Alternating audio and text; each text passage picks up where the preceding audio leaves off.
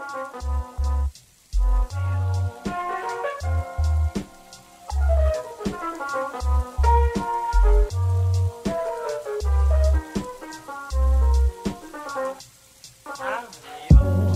everybody, this is Dr. Andy Wilczek. This week, it's part 2 of my conversation with Dr. Vanessa Fola about her research on money laundering and financial crime.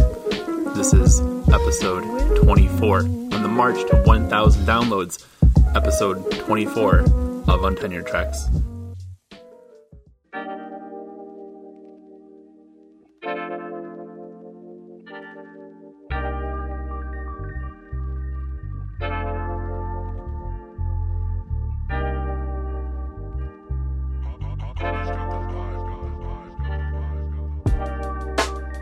But it is sort of remarkable in its, like, it seems on the face of it, right? It seems like such a great system. The optics of it are great. Oh, yeah. You know, like, the OECD decides that it's going to convene a working group, and they are going to develop this international standard to which all member nations are going to be harmonized. The Financial Action Task Force is a thing.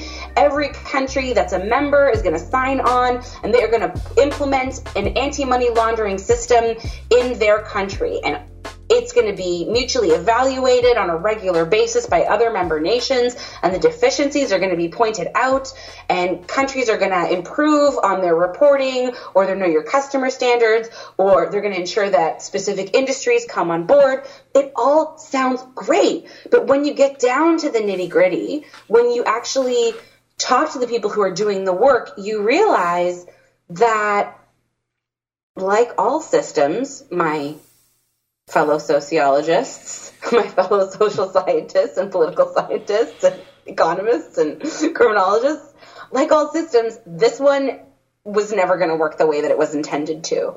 The problem for me, too, is that the consequences for people who get caught in the system are not zero.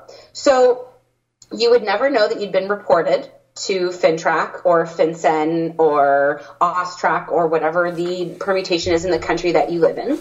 You would never know. And you have no right to ask because, at least in Canada, this is a national security issue. So that's one.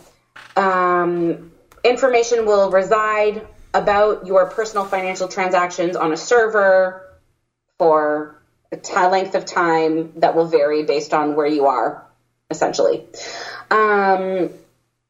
The other problem, though, is that financial institutions have the right to use this information as a way to assess your, this is not their language, this is mine, to assess your fitness as a client. So if you are doing things that cause them to report you, say, 3 times, or cause them to question whether you might theoretically break a particular kind of law, they can remove you as a client. So they can send you a letter, and I've seen these letters. They're called, depending on the institution, de-risking or demarketing letters, where we remove the risk from the financial institution, or we remove you from the market, right? We de-risk or demarket you. And you have 30 days to get yourself out of here as a client. The implications of that for people are very significant when you think about, as we talked about, how fundamental it is to have a bank account in a capitalist society. Advanced capitalism requires that you have electronic cash now. I mean, there are places where you can't even transact with like legal tender, like actual cash money. You have to use plastic. Mm-hmm. So not having access to a bank account can cause people real harm. Yeah, it's so they get the letter and then they have 30 days to withdraw to close out their account, right? Am I understanding it correctly? So once they close, is it on their record? So if I go down the street to the next big national bank and try to open an account, will they be like? They shouldn't, and you should be able to open an account. Uh-huh. There are specific people, however, who work within each institution who are allowed to talk to other institutions about risky clients, specifically, right? Clients of note. And it's not clear at all. I have no knowledge, and no one does, from what I can tell, what kinds of information is discussed, like really discussed, not just in a policy way, right? But like what they talk about when you pick up the phone, what information is shared. And I don't love the idea, to be honest, of people having their transactions monitored and then processed through what is essentially an alternative system of justice that you have no recourse to, because you're investigated within the bank, so it's private according to their, shall we say, laws, their norms. You are then, once the investigation is completed, if you're a candidate for this de-risking process, basically a coven is convened, like a group of people are convened and they assess your file. And big boiling pot. And they decide if they drop you in the pot. They convene this group, and the group, discusses the clients, and then they decide if they're going to de-risk them or not. And, you're then sort of executed, right? You're banished from the bank. And some people might be given a probationary period of like, if you don't stop this behavior, if we see one more instance, you're booted. But I know of other people who have been, booted on site for things that are not even criminal. So, this information sort of takes on a new life. It becomes a part of its own separate non-justice process, is also troubling and wholly unforeseen. So you know what it reminds me of? And I apologize, this relates to our conversation before we started recording. This is like plagiarism. This is like how universities handle like academic integrity, right? Like, I'm not supposed to know, like, you take my class, anybody can register for my class as long as they meet the prereqs. And even then, I have students in my classes who freely enroll without having met the prerequisites. I don't know if any of them have ever been busted for plagiarism or any kind of stuff in the past. If I bust them for it, there's language in our handbook that says, like, you might get expelled, but nobody's ever expelled.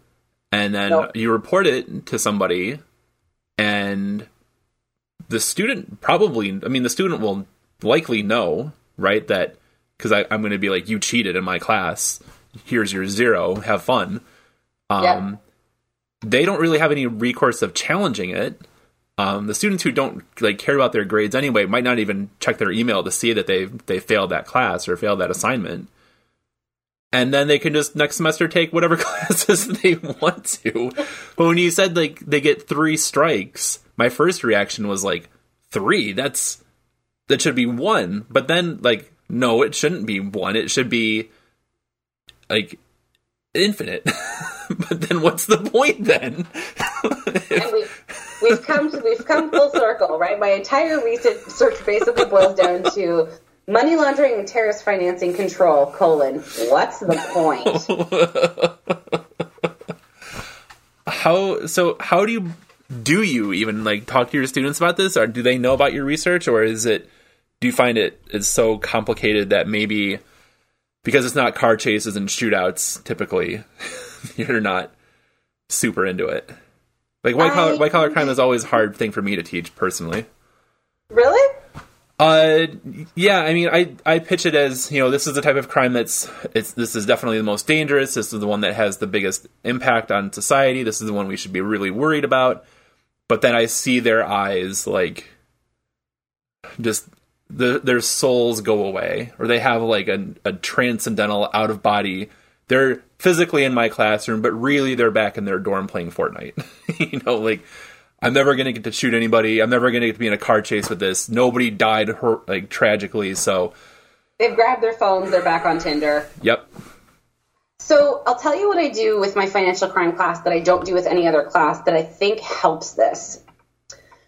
I come with an incomplete syllabus to class on the first day. Mm-hmm. And what I do is, and it's a pedagogical exercise for the class, that they don't know that that's happening. Mm-hmm. But what I do is I pick, say, if I need to have 11 weeks of the class, 10 weeks of the class, plotted out in terms of topics, I keep the first week for myself as these are the 3 different theoretical hooks that we're going to use to frame this course.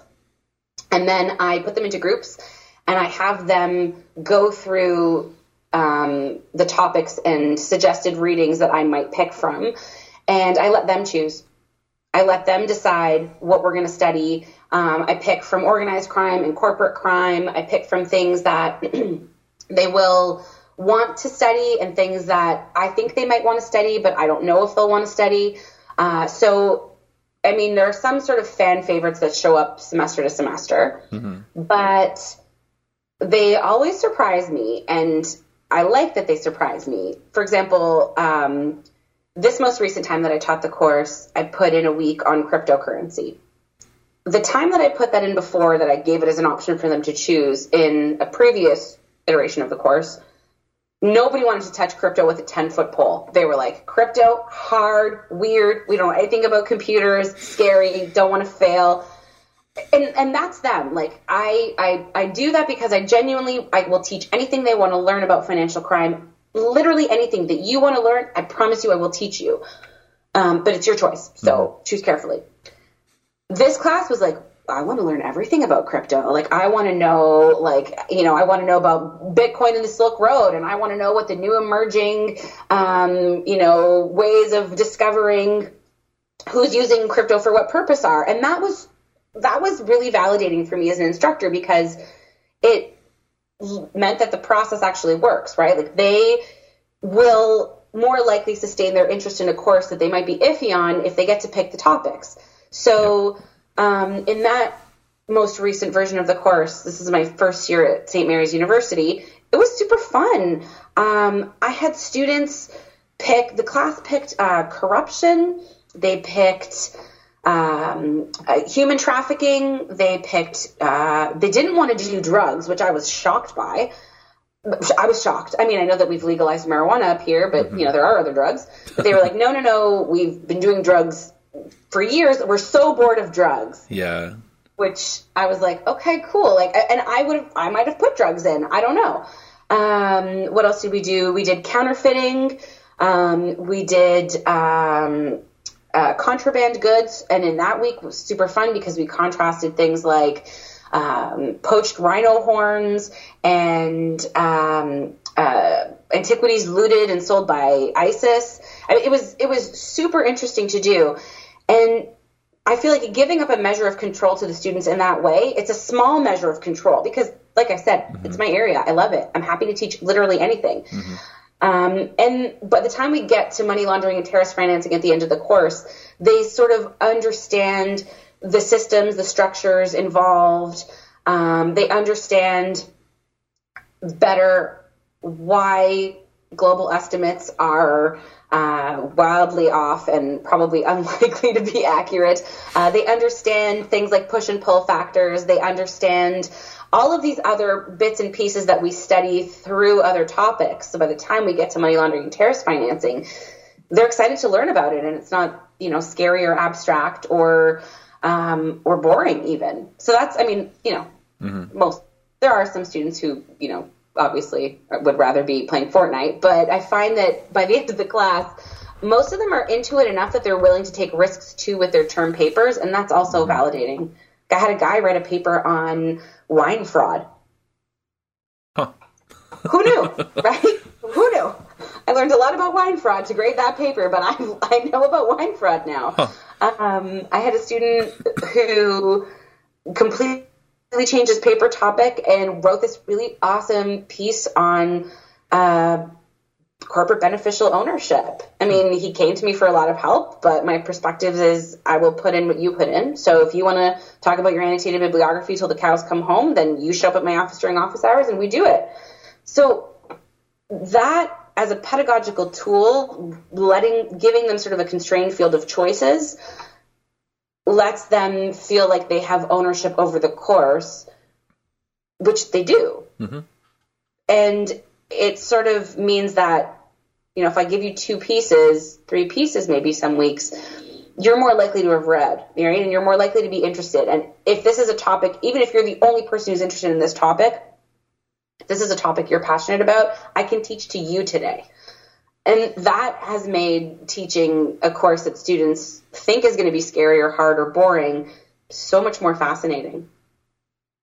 Yeah, I think it's really fun to give them more control over stuff because I mean, one of the things that I like about this job is the randomness.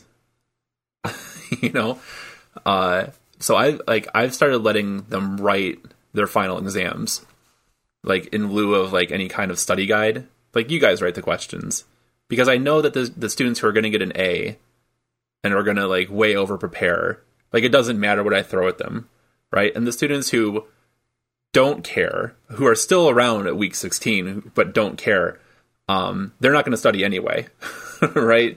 There's no amount of Jeopardy or whatever, like it's not. And so like you guys write the final, and most of the times the questions are the same, but sometimes, and like I'll do a thing where they'll start rattling off questions and I'll type them up on the screen verbatim, and it causes like confusion sometimes, like panic, like like they're not happy with so like one time a student said something like, we talked a lot about the war on drugs this semester, so something about that. And so I wrote that up on the screen, and he got like red faced, but like I put that on that was the question verbatim on there. And so it's like little things like that. That's delightful. There was one semester I had them watch the first season of The Wire, and they were like, and so we were writing the final, and a student raised his hand and he's like, where's Wallace? Like, done. Done. Perfect question for your final. Where's Wallace? And they went off. And so I like personally, I think like exams and assessment are kind of silly. So any way to try to hack that is like, again, it keeps me coming to work, but like giving them the control over the content, especially in like these big general classes, instead of us agonizing over like, do we have 2 weeks of this or what? Like, just let them do it. They're the one paying. Like, does it really matter in 10 years? Like, they signed up. Like, if they want to stick it out to the bitter end, at least they get, a measure of sort of investment in it. Yeah. And I talked to some of my former students about when I did that for the first time.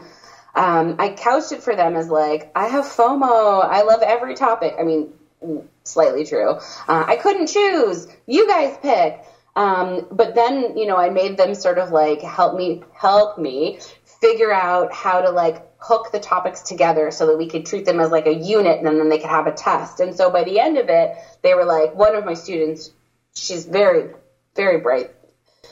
She's now in grad school. She like literally looked at me and said, "Did you do that on purpose?" Like very sort of level and frank and suspicious. Yep. And I was like, yes, I did do that on purpose. Did it work? Did you like it? And she was like, "Oh, you tricked me."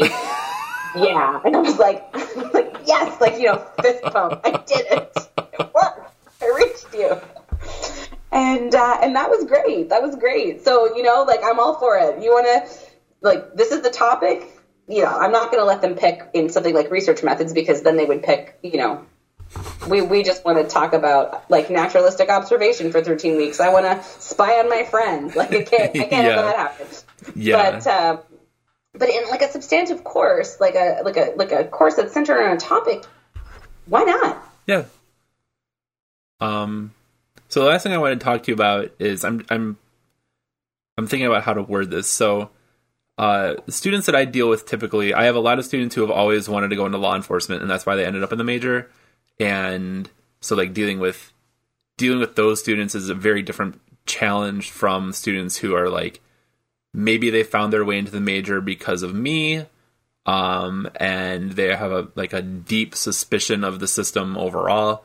But that's all like an American context. So I guess I'm just curious, like, what types of myths do you have to deal with, or like attitudes that students come in having that aren't going to be like super beneficial to them, or you know what I mean, like those kinds of like everyday teaching challenges.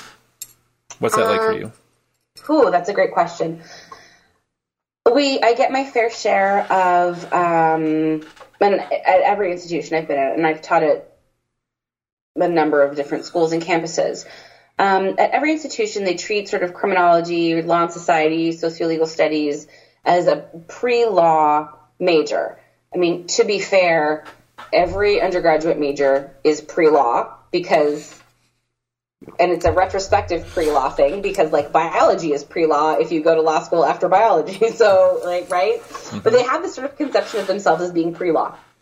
And so, that's one sort of class of student. And then we have, you know, in every class I've ever taught, I also have my aspiring police officers.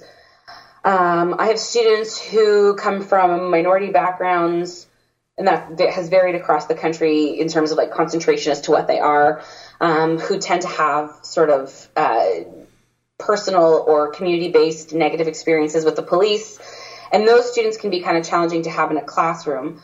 My perspective on teaching like those different kinds of groups who all have different expectations of what they're going to take out of the course is that I teach from a really empirically driven place, and my goal is not to get them to like the criminal justice system or hate the criminal justice system, but rather to discuss whatever we're talking about, to take a position that is defensible with respect to evidence and you know, in the current course that I'm teaching, Exploring Criminology, which is a theory meets method course, to problematize the theories that are used to explain the particular phenomenon. And so I mean, I have my own politics about stuff, and I try to keep them out to the greatest extent that I can, which is really hard.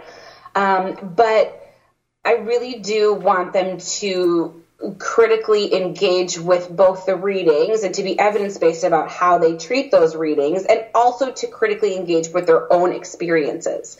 So, you know, when we talk about things like sexual assault, which is a problem that we're facing on university campuses, I try to get them to understand, you know, like the unique situation of the campus and like what campus life is like. In Canada, when we talk about sexual assault, the range of offending behaviors that can encompass, you know, all the way from like low grade, uncomfortable, unwanted, unwelcome, and unnecessary sexual touching to actual like rape. And how, you know, let's think about what happens when we collapse those categories. Your mind goes to the worst case scenario, but if we look at a lot of the data, a lot of what we see is actually far less serious. It's not that, you know, people are being, you know, stranger danger in the shadows.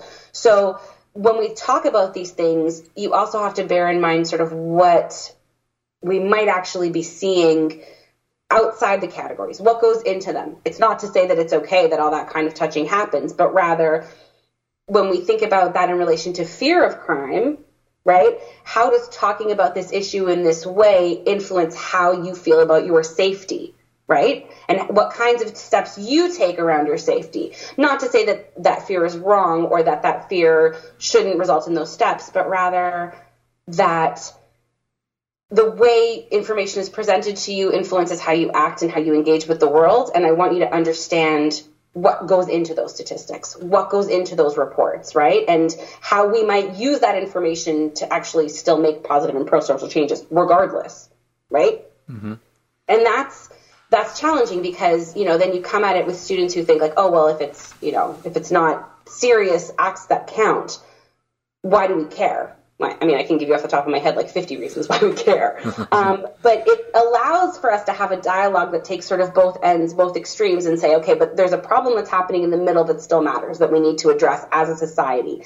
So without the two sides yelling at each other, how do we come together to actually have a real reasoned discussion about something that's making a group of people feel bad, a group of people feel stress, and work together to come up with an actual workable social reaction to this, whatever it is. Mm-hmm.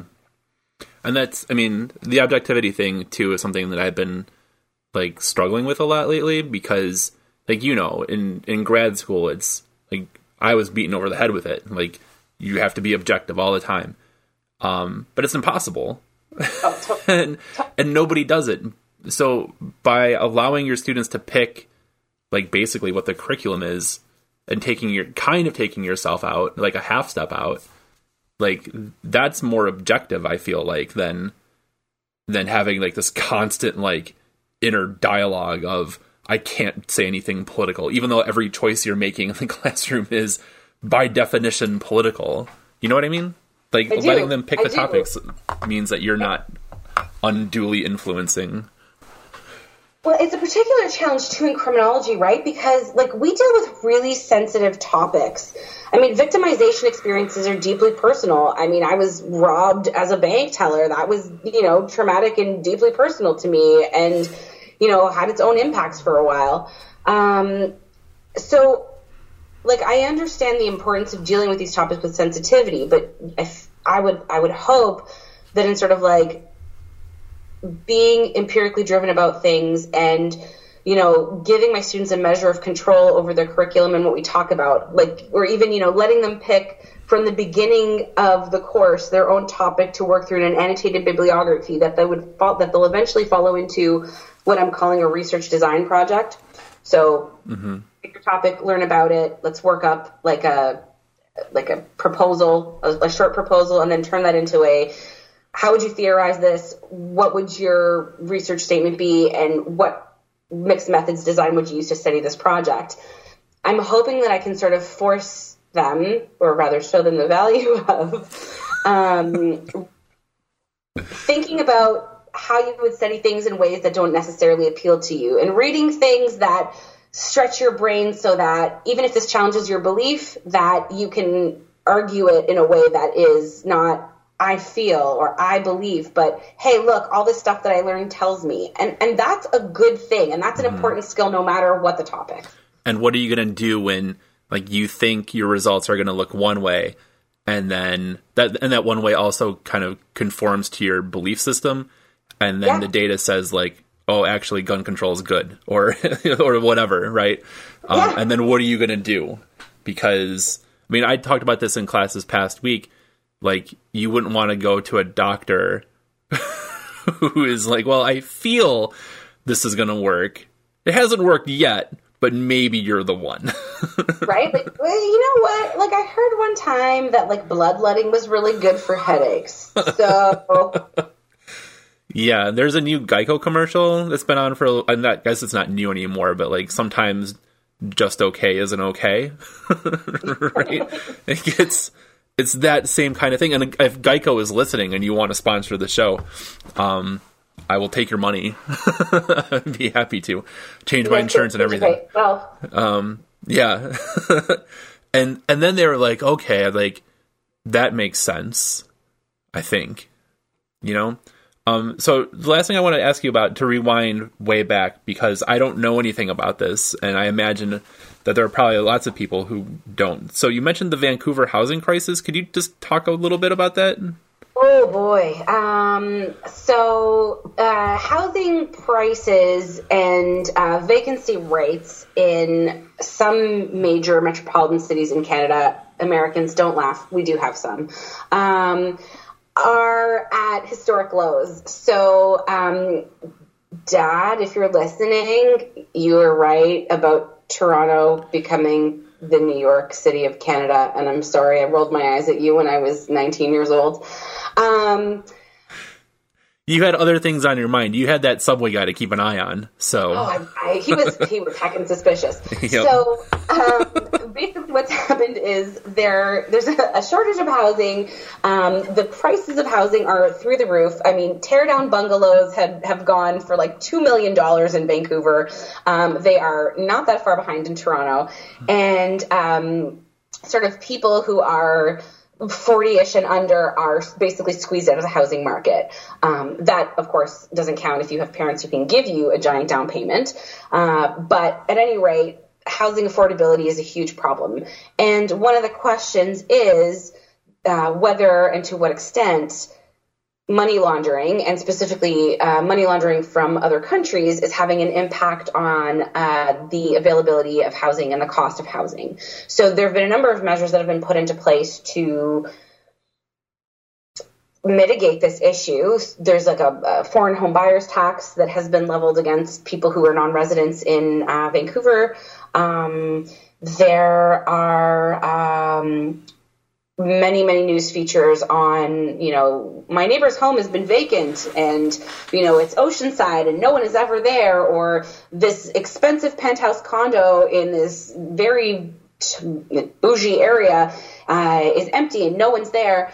That kind of coverage has sort of led to questions around how we might understand the impact of financial crime in housing markets. The estimate that I read is about 5% of the cost or 5% of the problem is linked to financial crime, but I would be interested to know, the accuracy of that estimate. I'm not questioning it. I want to read more about how it was arrived at. Yeah. And so I would imagine there has to be activists on the ground who are linking it to homeless populations too. Like we have all this vacant space and then all of these people who need housing. Like this seems like a match made in heaven. Yes, there's that problem. There's also the problem of affordability for young people who are from those cities, and the fact that they are now sort of forced to leave those cities, which I know is not, one might say like, oh, boo-hoo. But, as somebody who was born and raised in Toronto and like dearly loves that city, I was never able to get in on the property ladder because I was always sort of just out of the reach of things. The mortgage rules changed, and then suddenly you had to have, as a first-time home buyer, you had to have like a bigger down payment and a better resulting mortgage stress test. If you're an unmarried person who's buying their first home by themselves, it can be very difficult to meet that when, a 453 square foot condo is, $500K, right? Like that can be very difficult to meet. And so, as a grad student, especially, right? Like it's not like we're rolling in dough. And so it sort of has all of these, how the housing affordability issues had impacts on who gets to live where. We see there's a whole bunch of discourse around gentrification, lower income communities being pushed out. And so those affect all of us in varying ways. Mm-hmm. And, the question of the influence of economic crime or money laundering in particular is I think an important one that people are concerned about. Yeah. And I live someplace that is on I think this is the right word, the receiving end of some of this stuff. So I'm 2 hours away from New York City. And so we have had like a minor population boom. So I'm in the heart of coal country, right? The population of Wilkes-Barre is more than half of what it was 45 years ago. And so the cost of living here is super, super low. I think the median income in Wilkes-Barre is maybe like $32,500 US dollars. So, holy cow. Yeah. So we have had I have lots of students now who have moved here from New York City who've been pushed out because the rent is just unaffordable, and like this direct pipeline. The rent is too damn high. Yeah. Yes. Yep. So we have a lot of students from New York City, and we also have I've heard the fastest growing Hispanic population in the U.S. And so it's created like this really interesting culture clash, I think. So like the city, so it's two things, right? It's like the rising Hispanic population and then historically like super white towns, like, so like a race thing. But then also like you're coming from New York City to what is functionally the sticks. and how do you deal with that? What you are, it would be really difficult for me, having grown up in like literally like downtown urban Toronto, to move to like really northern Ontario. Like that would be very difficult. I grew up in the suburbs outside of Detroit, and so here, like I feel like I'm in the middle of nowhere. But so I can't imagine how somebody who lived in like Brooklyn for their whole lives and then got pushed out of like gentrifying Brooklyn to come here, of all places. But they're like, it's where their parents can afford now, right? Because what they were making in the city was unlivable. But here they're like practically wealthy because they're making $50,000 or $60,000 a year. And it's this untold fortune. But then like, so like the townies and the kids, like it's more than just the usual college kid, like college town conflict, because I just think there's like added levels to it. And it's really sometimes very sad. Like the stories I'll hear, like we couldn't make it in the city anymore. And I really missed the city.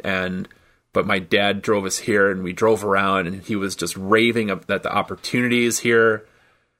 I'm like, yeah, like, That's cool. I'm glad that you're coming. I'm glad people are coming here, but no, it's a huge culture shock and a huge lifestyle change too. And if you're not used to something like that, I mean, as academics, as you know, we don't get to pick where we live. No.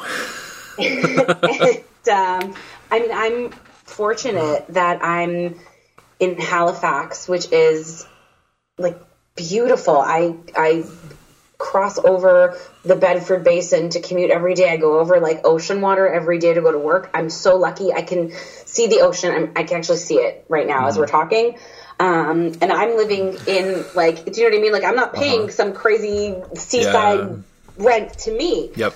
There's been, housing boom here, and there's been like an influx of immigrants to Halifax, and that's driven up the cost. And, my perspective is sort of akin to the kinds of students that you're talking about, right? I'm like, wait, you want me to pay, you're going to let me pay $1,500, including a parking spot and a locker for a basically 1,500 square foot home. Do you know that you're ripping yourselves off? Because no one told you what things cost, like where I'm from. Yeah. So, for someone like me, this is truly delightful. And I can see, though, on the flip side, how for somebody who is from here and who is sort of like, working class, that is a very, very difficult development economically. Mm-hmm. And I think, one of the things, to go back to the earlier question around, Vancouver and Toronto and foreign investment, one of the things that people are concerned about is how much, not just foreign money, but illegal foreign money is driving this particular crisis. So if we're serious about finding out how much money that is, and then, if it's a significant portion, acting on it, to come back to the work that I'm doing, can we at least get the right people to figure out if that money is coming in and where it's coming from? Because I'm not convinced that the people who are doing that work are the right people. And it's absolutely no slight on them. I can tell you they're all very conscientious. They're all, very open about like what they're trying to do and how they sort of, really do try to live up to their legal obligations. But it's clear that they are probably not in the right spot socially to do that work. And if we think this is a problem, we should probably use the right tools to deal with it. It's also like a thread that I don't think anybody wants to pull because like how much of how much of that money in Vancouver that's illegally or being laundered or whatever, like how much of that comes from other governments? Like how much of that is Trump money? Oh, listen, I encourage you, favorite one of all of these, which isn't about, it's not about a house. You should look up, for your own edification and amusement, my creative writing friend, you should look up who bought Michael Jackson's glove. Okay. It's one of those like horrifically delightful, how does the world even happen kind of things where you're like, I'm sorry, what? This is where the money for that. Wait, this person bought that? What? Why? How? Who? What? Like that's how I felt when I was reading it. It was sort of like someone had sort of like taken my like the reality of my world as a snow globe and then just kind of like shook it gently and was like, here, this is how kleptocrats and like the Coke Club come together. I'm going to be disgusted. I can't wait. You are also going to be like, you're going to be like train wreck horribly amused. So. Awesome. So that's a good spot to end this. So thank you so much. Thank you for having me. It was super fun to talk to you.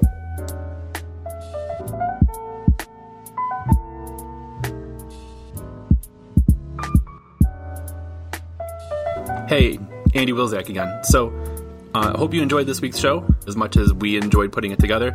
If you did, we would really appreciate it if you left us positive reviews, 5-star ratings on iTunes and all of the other podcast places that you can do this stuff.